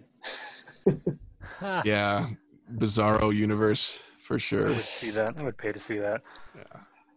I mean, he's doing the voice for an animated thing, I guess. Oh, that's cool. Animated Mhm. Superman. I mean, Eisenberg as Alex Luthor, or whatever they name drop they did in Batman v Superman, right? You like him better than Hackman? See, I mean, when was the last time I saw Hackman, right? Was I 6? Like I My favorite don't Lex know. Luthor is Michael Rosenbaum. So not to say I necessarily like him better, but that whole approach to the character was unexpected and fresh. Okay, here's controversial and scandal noted. Kevin Spacey's Lex Luthor. That's Was that Returns? Yes, that is a superior Luthor in my head. I love him in that. Yeah, And while we're on Superman, yeah, and since you said we could go to TV, my favorite Clark Kent / Superman and Lex Luthor are both from Smallville. So Tom Welling and Michael Rosenbaum. Mhm. If I had to build a DC universe where I kind of cherry picked every different version of all the characters, they would be my Superman and Lex Luthor. Mhm. Are we going Aaron Eckhart or Tommy Lee Jones as Two-Face? Oh, I know I have an answer that's not the But right one. I mean, Tommy Lee Jones, though. But seriously, because there was something about the animated series Two-Face that could be either the like serious tragic character or the sort of cartoony, goofy animated show villain Right. that struck a beautiful balance. And with Eckhart, like, we basically just see Harvey Dent 99% of the time. And then we kind of only see angry Harvey Dent at the very end.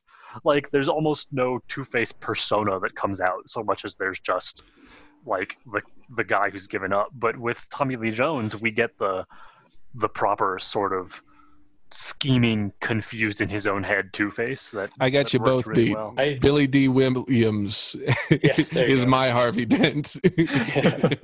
I will admit though that, like, you're right, Scott, that the scene at the very end when he's like, "But Harvey, what about your coin?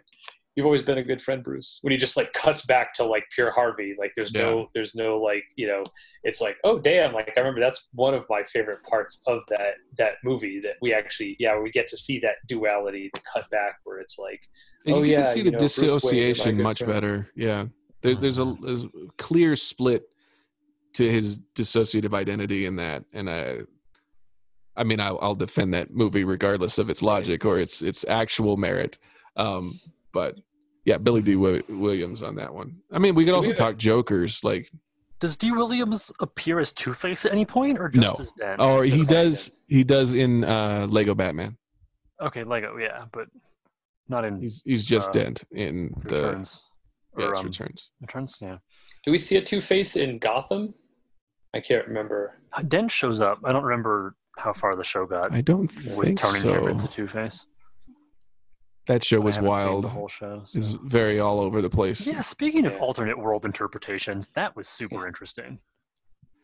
Giving us the young Bruce mentored by the agent Alfred, but as a sort of peripheral story to a young Gordon, Yeah. like just trying to establish a career instead of the usual of like the veteran Gordon coming in from Chicago. Mhm. Like that, yeah, that was all very interesting. I think in the end, Sure. it just didn't know if it wanted to be Gotham Central or Batman year -5. Yeah, It's such a agreed. strange. Yeah, it was also tough too. Yeah, because all the villains that Bruce ends up fighting as Batman, like I guess now they're 20 years older than him as he's fighting them, because Right. you know it's because so many of them were Right. adults in And the Gotham. capacity in which they're going to exist is going to screw up the timeline. Yeah. Yeah, I haven't seen the movie in which he appears as Gordon, but what's his name? Oh. Ripped Daddy Gordon. What's his name? J. Jonah Jameson. What's Yeah. J.K. Simmons. J.K. Simmons? J.K. I knew it was J initials. I really liked him in the mustache, and I also loved that that Instagram pic of him just getting super jacked. He's bigger than Batman before the So Justice as the League only filming. person who liked Justice League, apparently on the entire planet Earth, I actually didn't quite think he landed as Commissioner Gordon. In the And performance? it worked great, but it felt like his Commissioner Gordon was supposed to be like Batman at the height of career Gordon, or post Justice League Gordon, of the like, oh, this is business as usual, we're established, we're in the thing. And like he felt like he'd sort of stepped out of time to go into that particular moment that was happening in the film. But he was great for sure. The mustache was amazing. I also really liked I really love Jeffrey Wright as Gordon. It hasn't even come out yet, and I don't even care. Right? He's just No, that's amazing. such a great choice. Right. I was gonna say Alfred from Jeremy Irons' Alfred is a great like the bitchiness and the passive aggressivity of that character in the comics. I really love that, as little as he is in those two films. Sorry, Zeke, you keep unmuting and getting interrupted. What were you gonna say? Oh no. No, I was gonna not to pivot too hard, but give me Jeff Bridges' Rooster Cogburn in True Grit over John Wayne's Rooster Cogburn. Oh, 10 days out of the week. Damn. I'll always take Jeff Bridges there. I don't know what half those words meant. I heard Jeff Bridges. That's all I got. All right. Sorry, that one was kind of obtuse and weird. It worked out well, talking about different castings. Yeah. Yeah, I feel like once you steer it, like you said, towards the superheroes, like that's probably the most lucrative for having multiple people play. There was a while where I was cataloging not like characters who have been played by multiple actors, but actors who have played multiple superheroes. And I stopped because it was too big. There was too much. I think Chris Evans as Firestorm or Johnny Storm, like, I love that casting. Yeah. There's a lot to defend in those first two Fantastic Four movies. They're not good. The first one was great. The second one became a mess, but I thought the first one was pretty solid. Considering it's Fantastic Four, I mean, I don't like the Fantastic Four to begin with. So, like, the fact that I cared at all about a Fantastic Four movie, I was like, all right, good job. I think the casting is, like, Michael Chiklis is, like... Oh, yeah. Evans is great. I don't know about Invisible Woman, or I think it's hard to make Mr. Fantastic as shitty as he is in the comics and have any empathy for him in a movie. Like Fan Four Stick was a terrible movie. That was such a bad version, and it just like you need Reed Richards to be an asshole. Well, that and like I mean, I feel like in the comics, more what he's about is like his intelligence than his elasticity. Right. And I feel, and it's like it's almost like you only see that when he's like working on stuff that's across the room. All right, I'm going to stretch over there because I'm doing this, and I feel like I don't know if they feel like, oh, if we don't show enough of him stretching, the audience is going to feel robbed. That it's like, but yeah. Especially, I don't know if you've read any of the Ultimate comics where he's like becomes the villain. Like, oh shit, that stuff was great. That was fucked up. Yet another reason to read Ultimates. Yeah. All right. Cool. Thanks for answering that weird one, guys. Well, yeah, but it went well. You steered it back on course. That was a good one. Firmly, yeah. Does that? Should we move on to next month? Do you think, or?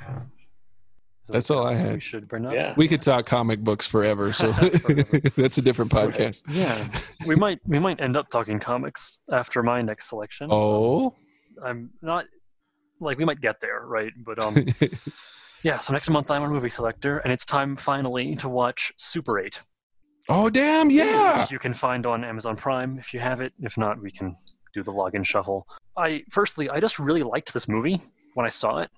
Rewatched it a couple times around when it came out, and then just haven't seen it since in forever, and just filed it away as I liked that. It was good, and that's it. So I'm really excited to go re-examine it, but I'm also really excited to go re-examine this as a J.J. Abrams film. Oh yeah, re-examine Abrams and his entire career up through now. So you're just trying to argue about Star Wars, aren't you? No, actually, I'm kind of hoping we don't. But I'm excited to talk about Abrams, and then in particular to draw connections between him and Snyder and Whedon and other this particular pantheon of directors that keep cropping up lately around big franchises. Has anybody else seen see it? where that goes. I saw it years ago. Okay, Yeah, so I'm the same only one thing, coming right, fresh. Okay. Interesting, yeah.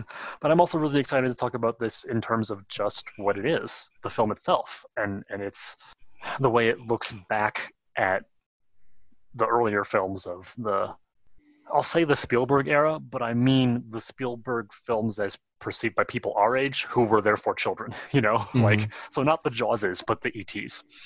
Important distinction.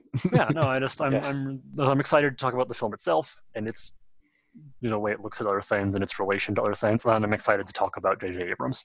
Yeah, So, I'm excited. It'll be cool to see that for the first time. I'm also a little worried that I'm going to rewatch it now and go, oh, I hate this now. Just no reason I should, but we'll see. I guess. We should do that. We should do I hate this cycle. I think that'd be fun. I will say though, something I think I'm still going to love is the train crash that happens at the beginning of this. Mm-hmm. That was, talk about like Michael Mann and deciding to just not cut something and be like, no, this whole shot has to be in here, start to finish. Like, that was beautiful. So I'm excited to see that again for sure. Yeah. I think we should also talk about, not Joel, but like watching Super 8 before Stranger Things and versus watching Super 8 after Stranger Things. That'll be interesting for sure. That'll be for sure. That's definitely going to characterize my viewing. Yeah, I'm really excited to look at it as a thing at a certain point in time that looks backwards, and then something we now look backwards at. Like, it's gonna be great. Yeah, would there have been a Stranger Things if there was no Super 8? Yeah. Ooh, I like it. I'm even more excited now. Guys, can we just, do that tomorrow? No, all right. So anyway, thank you all for joining me again for another podcast. Thank you, Joel, for bringing us Manhunter. I said earlier, I like that we approached the wider Hannibal, stuff from this like chronologically early but stylistically very oblique angle. That turned out really well. Yeah, I think this was the best way to talk about it without it just becoming me word vomiting. And there was a fair amount of that, but it was relatively controlled. Yeah. But yeah, and thank you, Tim and Zeke, for joining us, of course. Of course. Thank you, listeners, if you're still around. And until next month, we'll see you then. Good night. Bye. Bye. Did you know Movie Mumble has its very own Twitter account? Please follow us on Twitter at MovieMumbleNTG and tweet at us with questions, reviews, or recommendations of things you'd like us to watch next.